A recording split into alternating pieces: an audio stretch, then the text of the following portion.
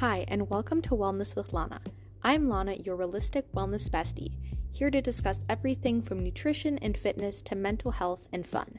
Join me every weekend for an episode that is entertaining, educational, and can help you become the best version of yourself.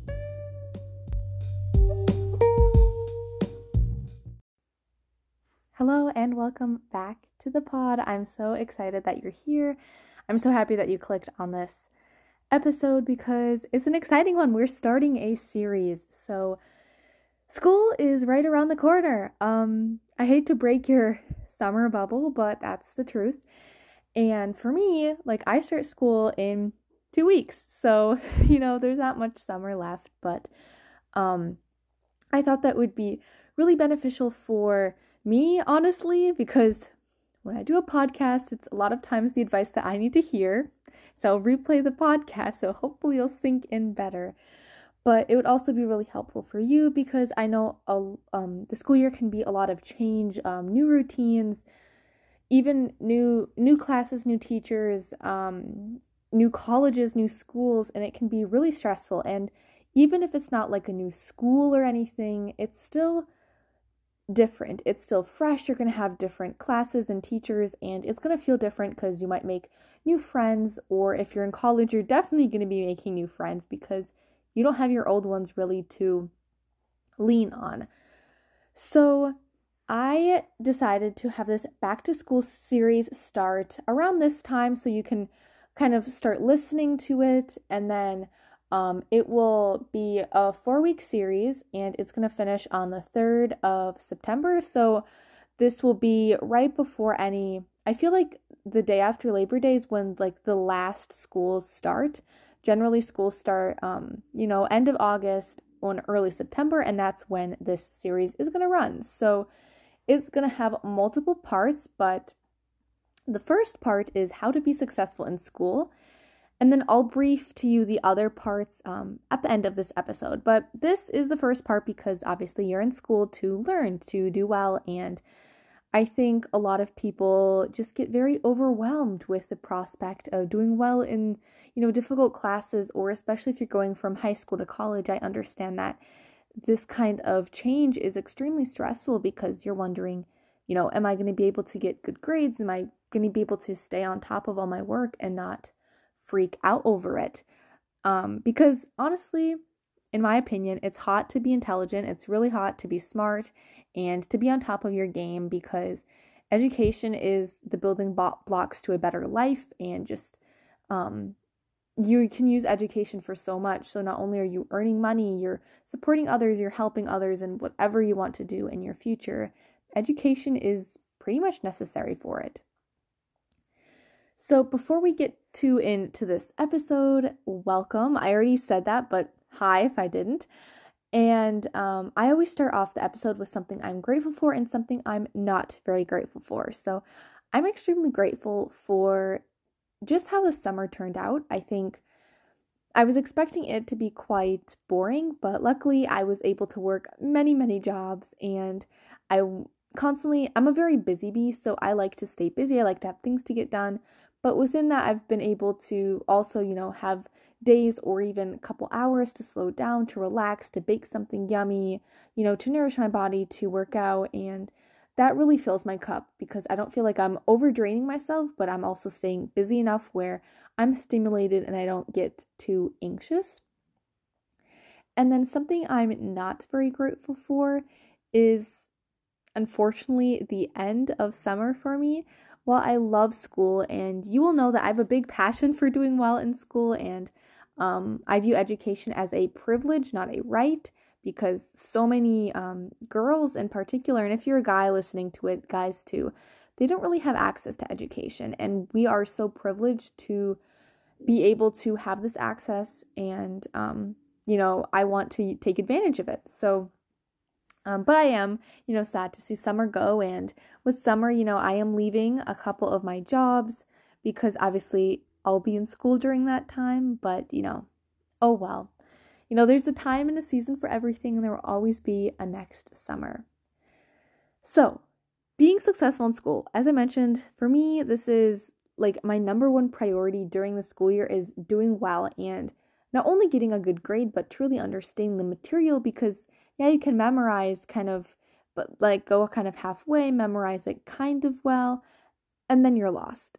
And then what are you going to do? Like, it's a lot. And so you can definitely be extremely successful in school and achieve all of the goals you want to achieve, but first you have to set them. So my number one tip is making goals for yourself and planning. So obviously goals, especially in school, are very letter number based. So obviously get, 95% on a test, get a 4.0, do this, do that. And that is obviously the goals that you definitely want to be setting for yourself.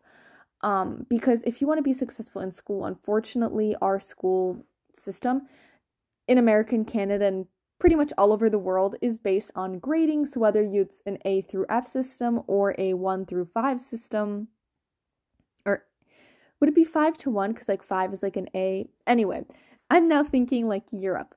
But you need to definitely make a goal for yourself or make multiple. So obviously for me, my goal for the past however many years that I've been graded is, get a 4.0 and do this and do that and apply to this amount of scholarships and do this. And for me, those goals are achievable and I can kind of check them off my list, and it makes me feel so good at the end of the school year as well to know that I worked so hard and I did achieve my goal. However, you can't really achieve your goals without planning. So this is like the number 2 giant tip is plan. Write down all your homework assignments, write them down in multiple areas in case you forget, one. Keep all of your syllabi that the teachers give you and write it down, write everything down, highlight it, color code it, try to find a system that works for you. I can't say that, my system would work for you because I have like a paper planner, a planner on my phone that's synced, and a big calendar planner. But then in my phone, I also have like a time blocking, so that keeps me on track. And I'll get into that. But yeah, it's a lot of planners. For me, that works best. However, for some people, that's too much, and they are just fine with one planner. So obviously, do whatever, like kind of play around with it and see whatever makes you feel best. Also, I did mention time blocking. So during the school year, I find it very important to time block. Of course, along with all of the rest of this episode, this is a wellness episode. So flexibility is allowed. So, have a time block, but you need to be able to move things around. And obviously, I don't time block every single day and go by the schedule every single day because I can't control every single day. I can't control even one day, honestly. So for me, I time block pretty loosely, like, around like 4 to 5, maybe I'll go on a walk. And then from 5 to 7, I'll study for chemistry or something like that. So time blocking is so helpful because it keeps you on task and it kind of makes sure you always have something to do instead of saying, even that 30 minutes in between your 2 classes, I don't know what I'm going to do. I'll just scroll through my phone. Instead, you could be reading a book. You could be, finishing up a project, proofreading a paper, doing something that is beneficial, because then when you get home, you don't have as much to do because you already did stuff throughout the day and you were able to fully relax. And honestly, time blocking and planning, while you think it's more it consumes your time to do all of that stuff, at the end of the day, I would spend 5-10 minutes planning my day, and I feel like it saves me hours. And I feel like it really does because, I know what I have to get done, and I know that I'll have time to rest, so I'm not, freaking out and procrastinating and taking breaks because I know I will have that time to rest. So, being successful in school also means you need to ask questions, and you need to be okay being the dumbest person in the room. Now, this is definitely hard for some people because you like to be the smartest, and I do too. But you need to be able to fully understand the material. And if you don't understand something, go to the professor, go to the teacher, even go to a classmate. You need to understand something fully. Don't just say, I'll get it, when I study for it. No, you won't. You won't. You'll be more stressed out. So when you're like in that lecture and you don't understand something, raise your hand. Because I promise you that everybody else in that room probably has the same exact question, but they're all too scared to ask it. And if you decide to ask it, you're just helping the entire class out. And let's pretend that, everyone understood except you. So, Like, you asking a question, in my opinion, shows your bravery and your dedication to understanding a certain concept, not that you're dumb. You know what I mean? And it also shows that you're paying attention because you're asking questions, you're not scrolling through your phone. Another kind of little tip is sit in front of the class. Now, for a very long time in, Lana's life, I sat in the front of the class because, I felt like the good kids sat there. And I was right. The kids that generally do better sit in the front. But this habit also helped me when I didn't have glasses and I literally was blind and I had to sit in the front of class because otherwise I would not see the presentation. However, if you want to avoid distraction, sit in the front of the class. And, you're saying, well, like, all my friends sit in the back. Like, don't care about your friends. They are the distraction. Sit away from them, And when you have a teacher, like, right in front of you, you're a lot less likely to be, scrolling through your phone or doing other things. So it kind of really locks you in and makes you focus on that class. And again, this saves time because if you're focused on the lecture and taking notes, when we're right going to get into notes in a second, then it saves you time when you study because you already understand the material. Also, notes. I said I was going to talk about notes, so here it is. Take your notes on paper. Now, this can be such a hassle because, let's be real. Taking notes on paper gives you finger cramps and you have to find all the right pens and all the right highlighters. And if you're like me, you like to make your notes pretty and yada, yada, yada. But unfortunately, taking notes on paper has proven to give you better academic success. You score better in your exams. You understand the material better. And it's just because you're really writing it down and you're memorizing it rather than typing it out. And you're really thinking about it. And at the same time, you know that the professor is going at 1,000,000 miles a minute for the class, for the lecture. And obviously, you don't have that amount of time to write everything down. So instead, you kind of paraphrase, you put the lesson into your own language, which kind of helps to facilitate it into your head 10 times better rather than typing it out. I bet that when you're typing and your professor's going through something or, a presentation or whatever, you're just typing everything word by word and you're not really thinking about the material. You're rather just taking notes, which is okay, but it does not help solidify the information as well.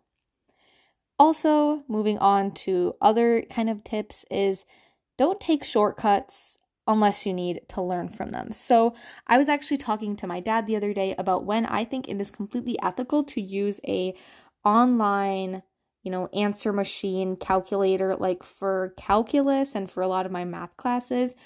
I've always used Symbol Bob or something on that sort because you type in almost any problem and it spits out the answer and some of the steps, but not all because you have to pay money to see all the steps. But this is a shortcut and it can be considered cheating. I'm talking about homework. For exams, don't do this. Okay, I'm talking about homework. Some people consider it cheating, but I say that if you worked through the problem and you got to an answer and you know how you got to that answer and you want to check your answer, that is perfectly acceptable. Also, on the other hand, if you don't know how to solve it at all and you use this calculator, like for me, if I don't know how to solve something, maybe I'm working ahead in calc class, right? I took that entire calculator. I found the answer. So I got my Y. Then I had to figure out X. So I kind of worked backwards to find the answer. And obviously I made sure I understood how the answer was taken. So you can take shortcuts if you know how to do it, if you're using it to check your answers, and if you're using it ethically. And I'm not going to sit through and give you a whole ethical lecture on when to use it and when to not. But I think you definitely know yourself when it's okay to be using those types of things and when it's not. And when maybe you should, get help. And at the same time, if you think, I'll just do it once, cheating and taking shortcuts does become a habit. So don't get into it, please, because if you don't learn something now, I don't care if you're in middle school, I don't care if you're a freshman in college, if you don't learn something now, it's going to come and bite you in the butt. And cheating, especially on exams and tests and quizzes, is unacceptable in my opinion there's a reason why those tests and exams are there. They're there to prove your knowledge, and almost, for me, I find it as a gift because I get to show off everything I learned. And obviously, if you're cheating, it's not fair to the class, but it's also not fair to the teacher who put that exam together, who put together the homework assignments and the lectures. And, just be ethical and really question yourself, because I know a lot of times we start the year off good and then we kind of get tired of it. And that's when, November, December, or, April is where we start taking those shortcuts. And, I'm highly recommending you to just not to really work through, because that extra work, it will come back to you in a positive way. So I believe in everything that you put out comes right back to you, Also, don't procrastinate. I know you're probably sitting here like, oh my gosh, how do you sit around and tell people not to procrastinate? Okay, hear me out. I do this too. But you see, I'm such a busybody that when I procrastinate, I do something. There's very few days. I remember maybe 3 or 4 days out of this entire year where I really did very little, within the day. I might have watched Netflix and whatnot. All the other days, I have to do something. And for me, I'm a productive procrastinator, and it gets pretty bad during the school year. I have these homework assignments, right?